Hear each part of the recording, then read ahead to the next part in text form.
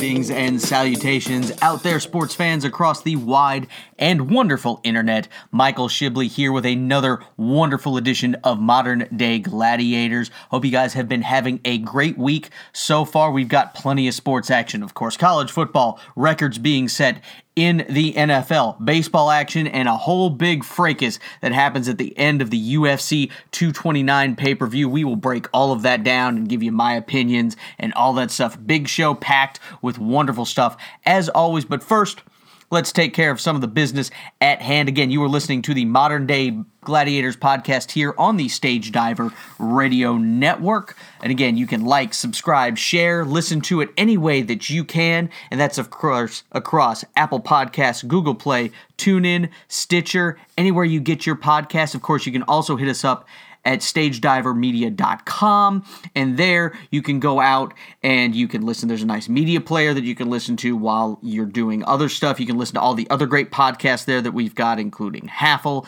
J&B's DLC, which I will be a guest on in the coming weeks. And of course, you've got Deadbeat Radio, People in My Neighborhood, Scruffy Little Podcast, all that great stuff. So check all of that out and make sure that you are going to be there for that. And another quick promo here. I myself, Michael Shibley, your glorious host here of Modern Day Gladiators, will be at the Steam Carnival in Knoxville, and that's just doing a bunch of science and different fair things going on at the Muse Knoxville, and that is happening this coming Saturday, October the 13th. So check that out. I'm going to be there doing some of the robot battles with the Nox makers, doing their kill switch robot battles. I will be the ring announcer and doing play-by-play there. So hopefully you guys will check that out. If you're in Knoxville, come to the Steam Carnival there at the Muse Knoxville. And that's going to be great. That's from, I believe, 10 to 4, again, on Saturday, October the 13th. So check that out. It is free to the public, so hopefully see you guys there. Love to meet some of my fans. If you guys have listened to the podcast, I'd love to hear from you, so love to hear you guys check that out. But back to all the other podcast stuff as well. Again, please rate, subscribe, share, all the other great stuff that you guys do. We love all the input that you have. And of course, comment. And you can check in with me, Michael Shibley, at Michael_Shibley on Twitter and on Instagram. And of course, the Modern Day Gladiators Facebook page. You can check that out as well, where we post live videos and recaps of Tennessee stuff and other breaking news that I just want to get my voice out and talk about immediately. So you can check that stuff out there as well. And of course, you can also comment at stagediverradio@gmail.com. You can check that out. And of course, you can always call the hotline at 865-888-0109, where you can call and leave comments and funny stuff. You want to interact with me, we want to hear from you. I want to make this the most interactive podcast we possibly can, because I love you guys, and I appreciate you guys hanging with me as I talk about all this great stuff going on in the world of sports. Now that that's all out of the way, let's break down some of the great stuff happening this week. Of course, in college football, we always got to start with that here in the midst of the college football season. The big lesson that we're learning, it's still that the SEC, top to bottom, still on top of the college football world. Of course, Alabama and Georgia leading the way, still look like the top two teams in the conference, especially as LSU finally came down to earth a little bit as they lose to the Florida Gators, as Barrow, the quarterback, finally throws his first two interceptions of the season.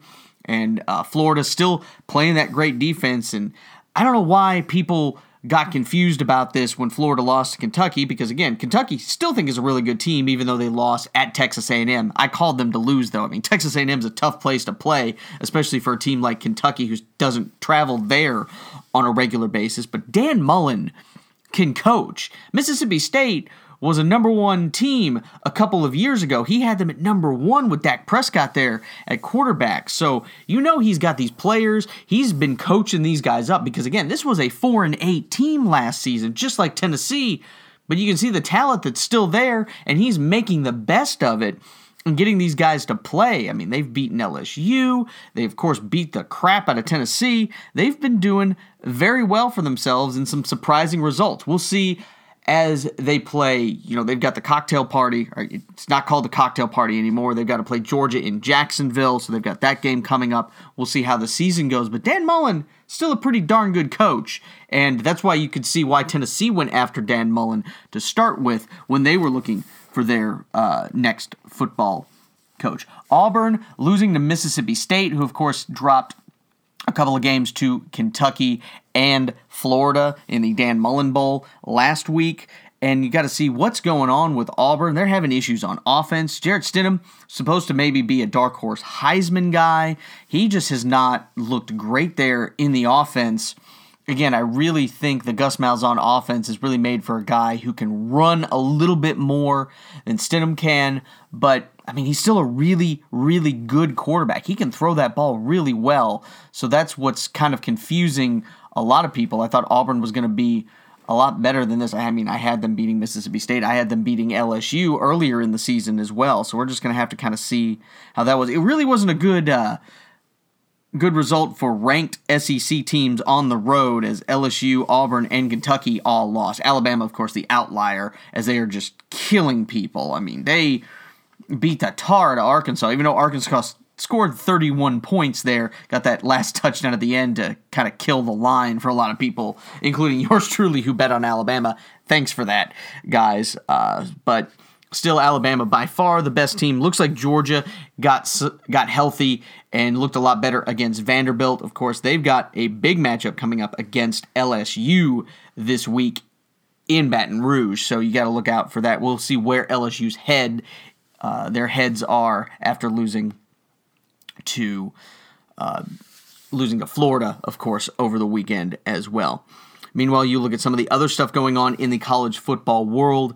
Notre Dame, they might just be pretty good. I mean, they went into Virginia Tech, a very hostile environment. Enter Sandman was blasting, Lane Stadium going crazy, as always. And Notre Dame ran them out there in the fourth quarter. Ian Book, moving to him at quarterback has been great because he can really throw the ball. Yeah, Winbush was more of a runner, and you had to worry about him running the ball, but you didn't have to worry about him passing, so they could stack the line and force him to try and beat them with his arm. He did make some great passes against Michigan, but that's not a consistent thing that he was able to do. So you've got Ian Book in there, but then you also have Dexter Williams, who was suspended for the first few games of the season at running back. He has been running all over the place in these games that he has come back, which has been very impressive. Now again, Notre Dame, they've got Navy, Northwestern, you've got Syracuse. USC, of course, is the real one that you got to look for, I think, that they have left on their schedule. But as long as if they go undefeated, they're going to be in the playoff, whether you like it or not. And I know last week I was questioning how good they really would be when they stack up against some of these other teams. Unless they play Alabama in the 1 versus 4 matchup, I think Notre Dame could at least get to the final of the college football playoff. They're looking a lot better than I thought they were a week ago. So we'll see again how the season goes. And of course, they can always lose. We've seen crazy stuff happen across the landscape of college football. That's what makes college football so much fun to watch, is all the crazy stuff that happens there. But Notre Dame's sitting pretty. They're going to be by far favored the rest of the way in all of their games as they go along. So you might have to pay attention more to Notre Dame here as the season goes. We're past the halfway point of the season now, which it sucks. It always sucks in college football. We wait so long for the season, and just like that, we're halfway through it already. And man, that's tough to get through, but enjoy it while you can, guys. It's always fun. I love talking college football with everybody, and of course, we'll break down all the wonderful bowl games when that comes up later in the year. Also, good news for a traditional program. Texas now might actually be back. We've been trying to proclaim, when is Texas coming back? We've said they came back a couple years ago. That wasn't the case. And they lost to Maryland again to open the season, which was another just head scratcher when you think about it. But they went out and they scored a whole bunch of points to beat Oklahoma. They had to survive. Oklahoma came all the way back to tie them, but then Texas gets the win right at the end with the field goal. And of course, the defense for Oklahoma was so bad that Oklahoma fired Mike Stoops, which had to be awkward for Lincoln Riley to have to let Bob Stoops know, the former Oklahoma coach, that he's firing his brother. But that's the way it goes sometimes.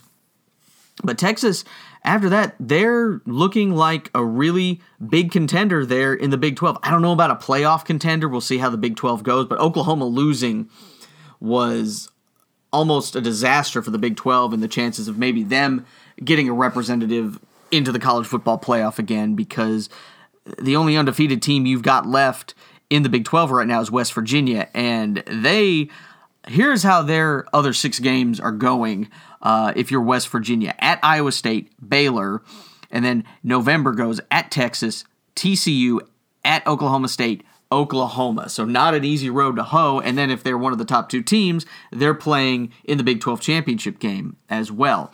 Oklahoma, their only chance might be at this point, and again, we'll see how this college football season goes, but if they get to face Texas again in the Big 12 championship game, both teams with 1 loss, and then Oklahoma just blows Texas out to avenge what happened earlier in the season, that would be Oklahoma's best shot at this point. And then now some questions we've got some of these undefeated teams left. Do we start to take any of these teams seriously? We've got Colorado out of the Pac-12. They're the only undefeated team left out of the Pac-12, and probably the Pac-12's best chance to get into a playoff at this point, because now the fact that Auburn lost to Mississippi State, that kind of hinders the just look and luster of that loss that Washington had as a really great loss to open the season. So the fact that Washington has stumbled, that hurts them. Stanford not looking great at all anymore, so it's a mess out in the Pac-12. They've got to hitch their wagon to Colorado, and Colorado, we're going to see what's going to happen with Colorado coming up the next 2 weeks at USC, at Washington. If they can somehow come out of those 2 games with a win, then we'll start to have to take Colorado seriously. NC State out of the ACC, they're still undefeated. Of course, a big block to them, which also hurts West Virginia's case, is the fact that NC State and West Virginia did not play a few weeks ago due to the game being canceled because of Hurricane Florence. But then they've got ahead in 2 weeks. They are at Clemson in the old Textile Bowl there. So that game will prove a lot to see where NC State is as a true contender. Meanwhile, you look at the American Athletic Conference. They got 3 undefeated teams right now. Of course, Central Florida gets all the publicity, but Cincinnati's undefeated and South Florida is undefeated as well. And the great thing is, in November, these guys all play each other. UCF, they have to finish home with Cincinnati and then at South Florida. So they've got those 2 tough games. Cincinnati, of course, playing at UCF. And then, of course, they've got Central Florida as well. So you've got all that fun stuff going on in November, and USF at Cincinnati November 10th. And then again, they host Central Florida to end the season. So all these teams, to really give any type of an outside chance for any one of them to get maybe a dark horse chance into the college football playoff or even be considered, they all have to keep winning. The best case scenario for them is to all be undefeated once they start playing each other at the end of November. That's the big thing to look for. I think UCF, again, is the best team out of them. If they can go undefeated and we see what happens with the rest of the college football world, I mean, I'd love to see them in. If they had an 8-team playoff, they would have been in last year. They would probably be in this year as well if they finished undefeated. That's why I want 8 teams. But again, we can argue about that until the cows come home. Not going to happen for a while, but I really would love to see that. Meanwhile, on a tough note, again, you look at some traditional programs going through coaching changes and things. Nebraska 0-5 for the first time since 1945, and UCLA 0-5 for the first time since 1943. It is amazing what has happened to those programs going through that. Again, especially with Nebraska, I still think if they had been able to play Akron to open the year, I think they might not have lost maybe to Colorado. Of course, we see Colorado's undefeated, maybe some of these other losses. But again, that's the way the cookie crumbles sometimes for them. So I still think, Scott Frost and Chip Kelly are going to get things done at these schools. It just might take a little longer than people were hoping for. Meanwhile, we got some big games with playoff implications coming up this week in college football. The first one being out in the Pac-12. This is definitely a elimination game, really. Washington at Oregon. The 7th-ranked Huskies traveling to Eugene to play the 17th-ranked Ducks. So we'll see. One of those teams will still have a very big outside chance of getting into the playoff. The other one probably done with playoff hopes. Anyway, a big one in the Big Ten as Wisconsin travels to Michigan. The 15th-ranked Badgers traveling to the Big House to face the number 12th-ranked Wolverines. The big thing for me in this one's going to be, is Shea Patterson for real as a big game college quarterback, because when he faced really tough competition when he was at Ole Miss, he had some problems in that one. So we'll see. And again, the biggest game that Michigan has had so far this season was against Notre Dame, and we saw that he just didn't look crisp in that one. We'll see, as now he's had some of this, the team, he's had him for 5 games now, and we'll see how this goes as the season has progressed. But this is a big test. Both of these teams need a win to keep outside playoff chances alive there. A big one in the SEC, of course, is Georgia at LSU. The second-ranked Georgia Bulldogs facing the 15th-ranked Tigers as they drop down after losing to Florida. Georgia, they got to keep winning. I mean, they're still probably the best team in the SEC East by far, but they've just got to keep that profile up, because depending on how their season goes, they need to finish the regular season undefeated, because if they play Alabama and lose, they still want to be able to have a great argument that they still belong in this college football playoff despite having one loss. So we'll see how that all goes for the Georgia Bulldogs. And of course, I'll have all my picks for the big games on the Modern Day Gladiators Facebook page. You can check out that video when it comes up later this week. And of course, I mentioned this one out in the Pac-12, Colorado at USC. Is Colorado for real? That's going to be the first big test for them. Meanwhile, my beloved Tennessee Vols are back after a bye week. Of course, we just lost Flowers, one of the defensive backs, to a broken collarbone. It's going to be a big test for this young Tennessee secondary. Stidham, I still think, is a really good passer, and I think he can have his way almost. People are really thinking, oh, it's a noon kickoff, so it starts at 11 o'clock there in Auburn. It's a noon kickoff on the SEC network. Tennessee might have a shot coming off a bye, and I do think Tennessee has a shot, but man, that Auburn defensive line is still something to behold. They are still an incredible defensive line, and we have seen the problems our offensive line has had. We'll see how the bye week has helped them, and I just don't know if our offense is going to be able to score enough points, really, to hang with Auburn, because I think Stidham is going to have a much better game than obviously he had against Mississippi State with the young secondary that Tennessee has. So I do like Auburn to get the win, but I don't want to just crush the hopes of Tennessee fans, because after this Auburn game, it's number 1 ranked Alabama coming to Neyland Stadium. Ugh. But we'll talk more about that, of course, next week. So that's going to wrap up all the college football coverage for this one. Let's go to something crazy. This is what happens when you... This happened, this fracas at the end of UFC 229. So crazy, that's what pushed postseason baseball and record-breaking stuff from Drew Brees in the NFL into the next segment.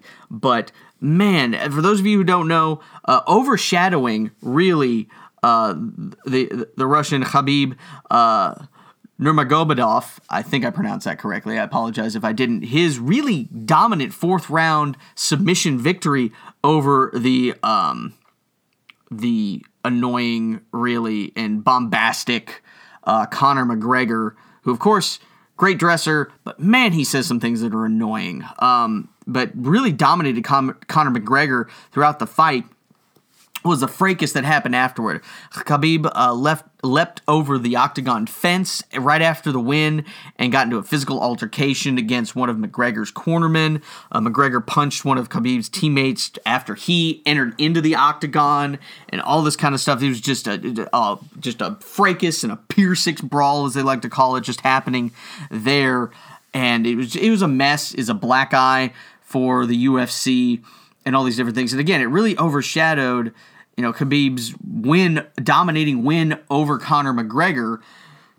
But again, as someone who has watched way too much professional wrestling over the course of his life and watched all these Mike Tyson fights and all the other things that have happened in the world of boxing, part of me just thinks this is all just a work.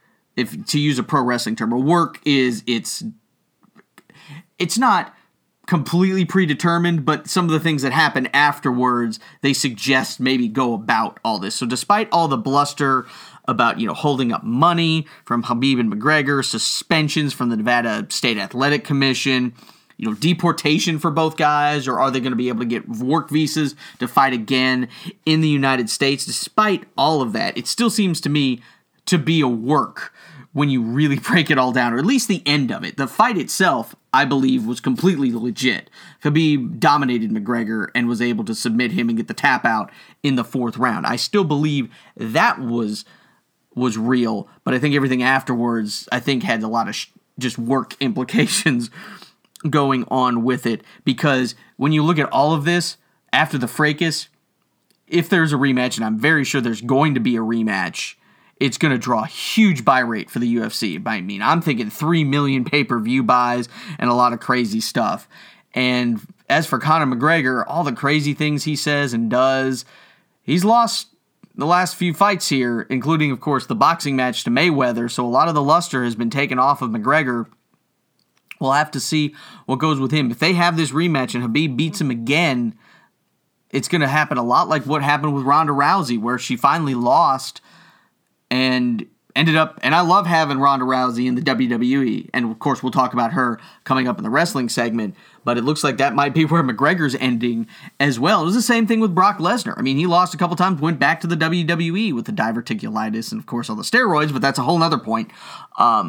So we'll see where all of this goes. But it just, again, the fracas that happened at the end, to me, as someone who's watched way too much pro wrestling and all the boxing stuff, just seems like a work to me, everything after the final bell rang. But we'll have to see how it all shapes out. And, of course, we'll talk all about that in Modern Day Gladiator episodes to come. But we're going to take a break. Thank you guys again for hanging out with us here on Modern Day Gladiators. We'll take a break. We'll be right back with Shibbles and Bits and the world of wrestling. You're listening to Modern Day Gladiators on the Stage Diver Radio Network.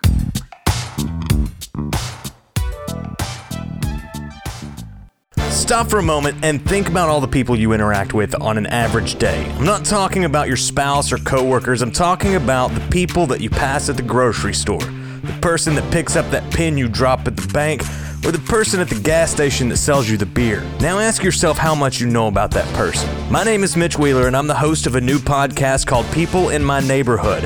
I sit down with people from all walks of life, have a drink, and find out all I can. I want to know what they do, if they like their job, the good parts, the bad parts, successes, failures, and how they got there. And then we go through all the same questions about their passions, dreams, and hobbies outside of work to really get to the human in each guest. Available everywhere podcasts are found and StageDiverRadio.com.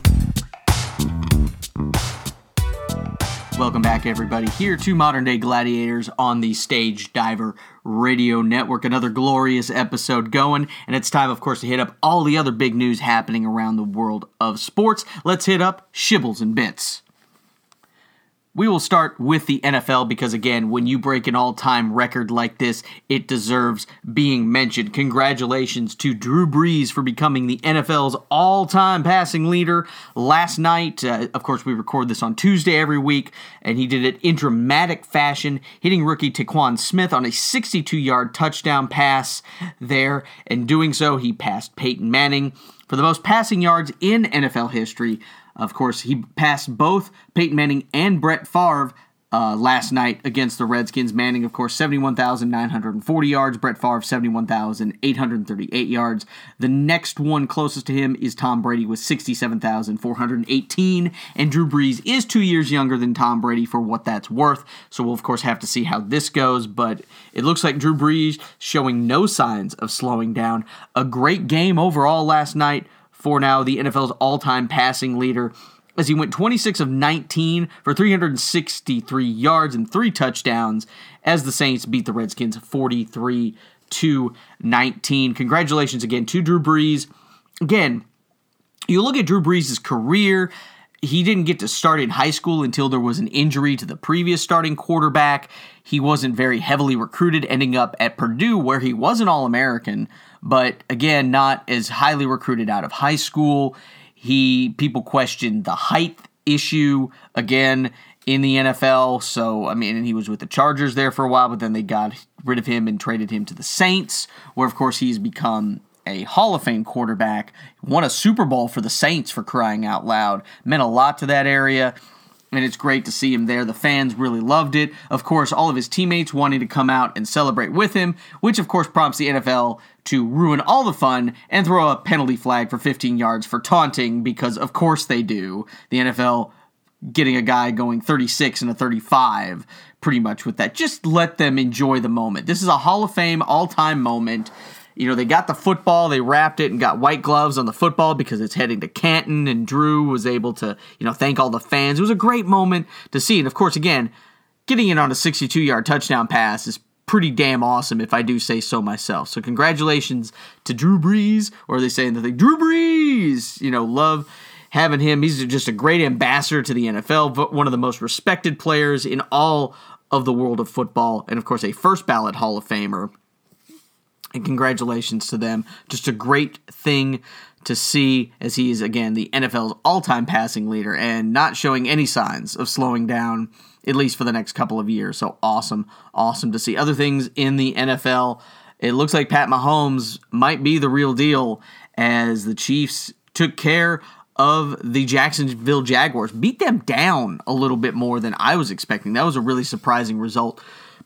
For me, Mahomes finally did throw his first interceptions of the season, but still led the team to victory there as well. The Cowboys, they're a mess as always. I mean, for a team, the most valued sports franchise in the country, they've just been a mess for so long. It's just, and again, we could blame a lot of people. I tend to blame the owner and general manager. I really think Jerry Jones will never do this, but you really think if he hired a general manager to do some of the decision-making responsibilities there, I think that would help a lot, but who knows how that's going to shape out. Looks like maybe the Pittsburgh Steelers might have righted the ship a little bit. It looks like Ben Roethlisberger and Antonio Brown finally started hooking up, which was good for my fantasy team as well, so things might be going well with them. The Patriots, of course, looked great on Thursday, beating down the Indianapolis Colts, so we have all that going for us. So the NFL starting to get momentum here as we see who are really the contenders and who are the pretenders in the league, so that's always exciting to see. To baseball, where we got a lot of things to talk about with baseball. Of course, the MLB postseason is in full swing as of this recording. The National League Championship Series is set as the Dodgers versus the Brewers. The Brewers, of course, sweeping and dominating the Colorado Rockies in 3 games. The Dodgers took 4 games to beat the Braves, but really looked good beating down the Braves. The Houston Astros took care of the Cleveland Indians with ease. Meanwhile, the Yankees and the Red Sox still playing each other as of this recording, but it looks like the Red Sox have been in control. They are up 2-1, including a 16-1 beatdown yesterday of the Yankees in Yankee Stadium in Game 3. Wow, that was amazing to see there. You don't see that in postseason play very often. So, but again, looks like my predictions have gone true so far. We'll see if the Red Sox are able to win the series. But when you look at how these championship series are going to go, I still have the Brewers beating the Dodgers in 6 games to advance to the World Series, and I've got the Astros beating the Red Sox in 7 games to get to the World Series. Has been my predictions. We're going to stick with that one. We'll see how it goes, and of course, we'll talk all about the World Series once that gets going. I love MLB postseason because, again, these games just keep happening. It's not like the NBA or the NHL where they take day offs in between all the time. Nope. It's like, oh, here's Game 1. Tomorrow it's Game 2. And it's at like 2 o'clock in the afternoon, which is great. I love that. That's awesome just to get these games done. I don't have to wait until the middle of the night to finish all of the playoff games. So that's really awesome to see. Going back to the Yankees and the Oakland A's, this is an interesting story that came out last week as well, is that there was a video that went viral. It came out, of course, the Yankees beat the Oakland A's in their 1-game wildcard playoff game, 7-2 last week. But the big thing that came out of it was there was a video of a fan, just for no reason, mostly being a jerk, decided to take a fully loaded beer, which I'm assuming was a minimum of $9 at Yankee Stadium, and just threw it on an Oakland A's fan who was just standing there in his reach. And the A's fan, bless his heart, just kind of turned and looked confused about the whole thing. He showed a lot more temperament than most fans would. Something like that happens in Philly or somewhere else. Oh, there's some punches thrown at that point. But the A's fan, he was found, they went on the A's social media group. They found out who the guy was. He's John Spencer. He's an Oakland native who's living in New York now. They've decided they're going to send him new A's gear for the stuff that was all doused in beer for no reason besides the guy being a jerk face. And they're going to host him at a game next year. Apparently the Yankee fan who's still a schmuck, did kind of take the guy out to a club after the game, but still, that's behave. For serious. There's no reason to do that. The guy wasn't doing anything to you, and you're just like, oh, I'm going to take my, again, minimum $9 beer and just throw it on some random guy because he's wearing another team's jersey. That's not how we behave. Be an adult. You're an adult. Do that. Schmuck. Meanwhile, speaking of being an adult, Major League Baseball teamed with Ken Griffey Jr., who voiced and starred in this commercial that they've been airing, which has been great. This is one of the best commercials Major League Baseball has put out in a long time, talking about, the unwritten rules and all this stuff, and talking about bat flips and letting them celebrate, and essentially saying at the end, let the kids play, which is just a shot at some of these old school baseball people, including Astros catcher, and he played for the Braves and the Yankees too, Brian McCann, who seemed to be like a guardian of the unwritten rules. I remember a couple years ago when he was still with the Braves, and Milwaukee Brewers batter took a little too long admiring a home run and then confronted him before he could even cross the plate. Again, talk about this. Baseball attendance is down again this season. It's been down, I think, 10% over the last 5 years, something around those numbers. And, you got a lot of these Latin players who come and they've done, bat flips and do all this stuff. And it's something we've talked about this on podcasts before. I despise the unwritten rules of baseball. Without bat flips, don't admire a home run too long. Don't take too long rounding the bases. Don't try and bunt to break up a no-hitter. Don't do all these different things and just, the tit for tat with the throwing at somebody. That might be about the only one you could see if there's intent there or not. But so many of these dumb baseball unwritten rules. Let the guys go out there and have fun. The NFL, for all the other terrible things the NFL does, they finally started letting these guys celebrate in the end zone and all these different things, which adds some fun to it. The NFL ratings have actually been up this season compared to last season. Also, I think the games have been better in the NFL this year compared to last year, but that's another argument, as we'll see as the season statistics come out there. But let the guys go out there and have fun, and Ken Griffey Jr. is the perfect voice for that. I loved watching Griffey play, and I love the stuff he does now, just all the, being a great ambassador for the game. It's a great commercial, and they need to have that out and get rid of some of these just old codgers who are trying to protect the tradition. Please. Things evolve over time. Get used to it. Let the guys have fun, and let it just be a more fun atmosphere there. So get over that. Speaking of curmudgeons, Nick Saban last week as well was upset about student attendance at Alabama games, especially as Alabama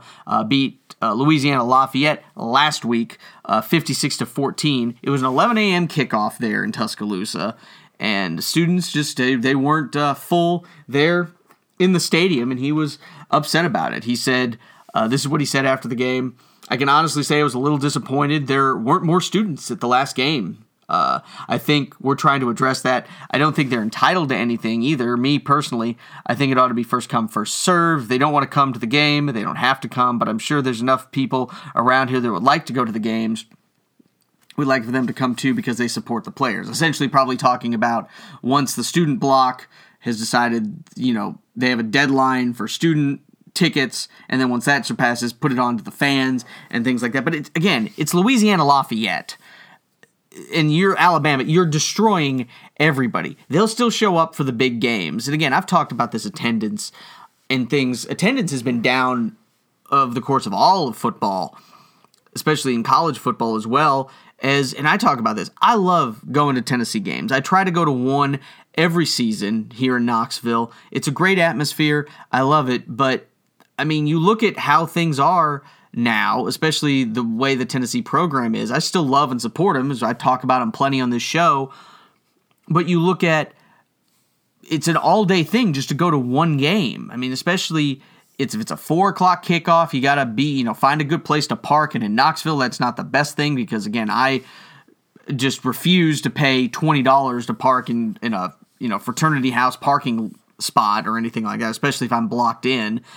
And so, walking to the game and seeing a bunch of the pregame stuff and then going to the game and then getting out of there with parking and everything like that. Meanwhile, I'm sitting here in my beautiful house. I've got a big 55-inch HD TV. I've got air conditioning, or when it gets colder, I've got heat. I've got beer right there in my fridge that I can go get to. I can hang out and talk with my wife and just enjoy the game without being around a bunch of drunk schmucks all the time who don't know how to control their alcohol, or have somebody throw beer on a guy because he's wearing an opposing jersey. So you can see where that is. But Tim Tebow, of course, the future college football Hall of Famer, he supported Saban, kind of going off here saying, as a student, you have done nothing to win those titles, okay? I'm pretty sure the students understand that, Tim. You spent a little bit of daddy's money. You know, some of these guys actually might have gotten there on their own merits with a scholarship, just saying. Show up at a game and go to school there. You say you're the best fans in college football. Well, you need to show up. And he said this on ESPN's First Take. Again, it's Louisiana Lafayette. You're Alabama. You're blowing people out of the water. I'm sure Tennessee fans would show up to the Louisiana Lafayette game because it's a win, most likely. So there's a difference there. Maybe if Alabama scheduled a good non-conference opponent from a Power 5 school to come to Tuscaloosa, they might show up a little bit more for those games instead of Louisiana Lafayette. We'll have to see. I mean, don't even get me started when they have to play the Citadel the week before they play Auburn about the students showing up to that game either. So we'll see, of course, if the students show up to the Missouri game coming up this week for Alabama, which I'm sure they'll win by at least 4 touchdowns, if not 5, at that point. So, again, talk about curmudgeons. Nick Saban is right there as well. A little bit of sad news here to wrap up the Shibbles and Bits segment. George Taliaferro, he was the first African-American player picked in the NFL draft in the history. He passed away coming out today as of this recording on Tuesday at 91. He was a 3-time All-American at the University of Indiana, where he led the 1945 Hoosiers team to a 9-0-1 record, the only team in school history to finish undefeated, a member of the College Football Hall of Fame in 1981, but he was drafted by the Bears in the 13th round in 1949. He did not play for that team. He went to play for another football league that was around there at the time, but he did play for, in the time at the NFL, the New York Yanks, the Dallas Texans. These are all old school NFL teams from back in the day. The Baltimore Colts and the Philadelphia Eagles. He played 7 different positions: quarterback, running back, wide receiver, punter, kick returner, punt returner, and defensive back. Played all of those in the NFL and took great pride in that. But again, a pioneer of being the first African-American player to be drafted by the NFL. Passed away today at the age of 91. And this last week, another great winner. And we always love talking about great winners here on Modern Day Gladiators. John Gagliardi, he passed away also at 91 this past week. He coached at the Division III St. John's University in Minnesota from 1953 to 2012. He is the winningest coach in college football history over all levels at 489, 138, and 11. He passed Eddie Robinson's all-time record back in 2003. He won 4 national titles there for St. John's University in Minnesota. Had a very interesting way of doing practices. Now, of course, in Division III, there are no scholarships. They all are part of the school. I mean, they might be there on academic scholarships, but they play for the love of the game as well there. But they have, the way they do practices, no tackling, no long calisthenic sessions either, no whistles or wind sprints. And the captains were always the seniors. That's just the way they did it there. And he did it, and he won. Again, 489 wins, 1953 to 2012. That's a long time to be a coach. So rest in peace to George and John there, 2 great members of the world of American football, and you guys will be missed. Hopefully your impact stays around for a long time. Appreciate you guys, as always, listening here as that wraps up Shibbles and Bits. But let's get into the ring, and let's talk wrestling, as always, because the WWE Super Showdown happened Saturday in Australia. It was a fun show. I liked it better than what they did at the Saudi Arabia show at the Greatest Royal Rumble. Of course, the fact that you didn't have a 50-man Royal Rumble probably helped with that. The fact that it was a shorter show, was about 4.5 hours, which I thought time-wise was much better when it all comes down to it. Of course, the big main event of everything was Triple H beating The Undertaker, of course, with the help of Shawn Michaels. And The Undertaker had Kane in his corner, which both guys got involved plenty in the matches. It was no DQ. The brothers, they all posed at the end, just with all their hands raised. But then the Brothers of Destructions of Kane and The Undertaker beat down Triple H and Shawn Michaels, put them through tables and all that kind of stuff after the match was over.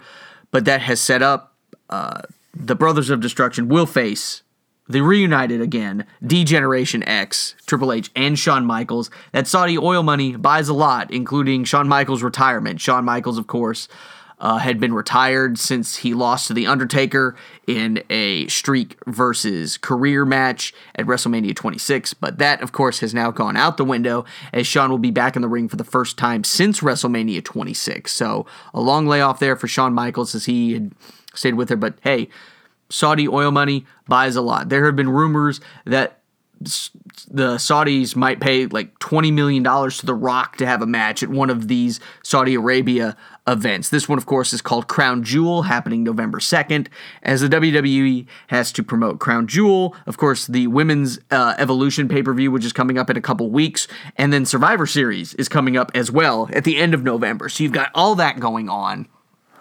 That's the big match, of course, going on in terms of nostalgia purposes, really, when you look at it there. Also set up is going to be something new for the WWE at this Crown Jewel, the WWE World Cup, which is a 8-man tournament for Raw and for SmackDown competitors. The first one announced, he didn't even have to win a qualifying match to get in, John Cena, with his new haircut and slimmed down physique. Happened. Of course, he teamed with Bobby Lashley and beat Kevin Owens and Elias there at the Super Showdown. But John Cena is going to be in this tournament, along with Kurt Angle, who won a sham battle royal as the Conquistador. The battle royale was really set up for Baron Corbin to win, but Kurt Angle, hiding under the mask of the Conquistador, as a nod to his friends Edge and Christian back in the day, won. Some of the other things that happened, of course, they're still teasing an Ambrose turn on the Shield as they beat the Dogs of War of Drew McIntyre, Braun Strowman, and Dolph Ziggler, but then the Dogs of War beat the Shield on Raw. Of course, the big thing coming up at Crown Jewel as well will be the triple threat match between Braun Strowman, the champion Roman Reigns, and the returning Brock Lesnar again, which again I'm sick and tired of. But hey, again, Saudi oil money buys a lot, so we'll take it, I guess, if you're the WWE. Also, big things that happened. The best match probably of the whole card was AJ Styles tapping out Samoa Joe, most likely to end that feud. I was really hoping that Samoa Joe was going to get his hands on that title, at least for a little bit of time. I really like Samoa Joe. I was hoping for that, but it looks like that's not going to happen. But AJ Styles, almost a whole year holding the WWE Championship. He will face Daniel Bryan at Crown Jewel there in Saudi Arabia. After Daniel Bryan, in a kind of a strange finish, beating The Miz, it went about 2.5 minutes with like a roll-up. I don't know if that was exactly planned.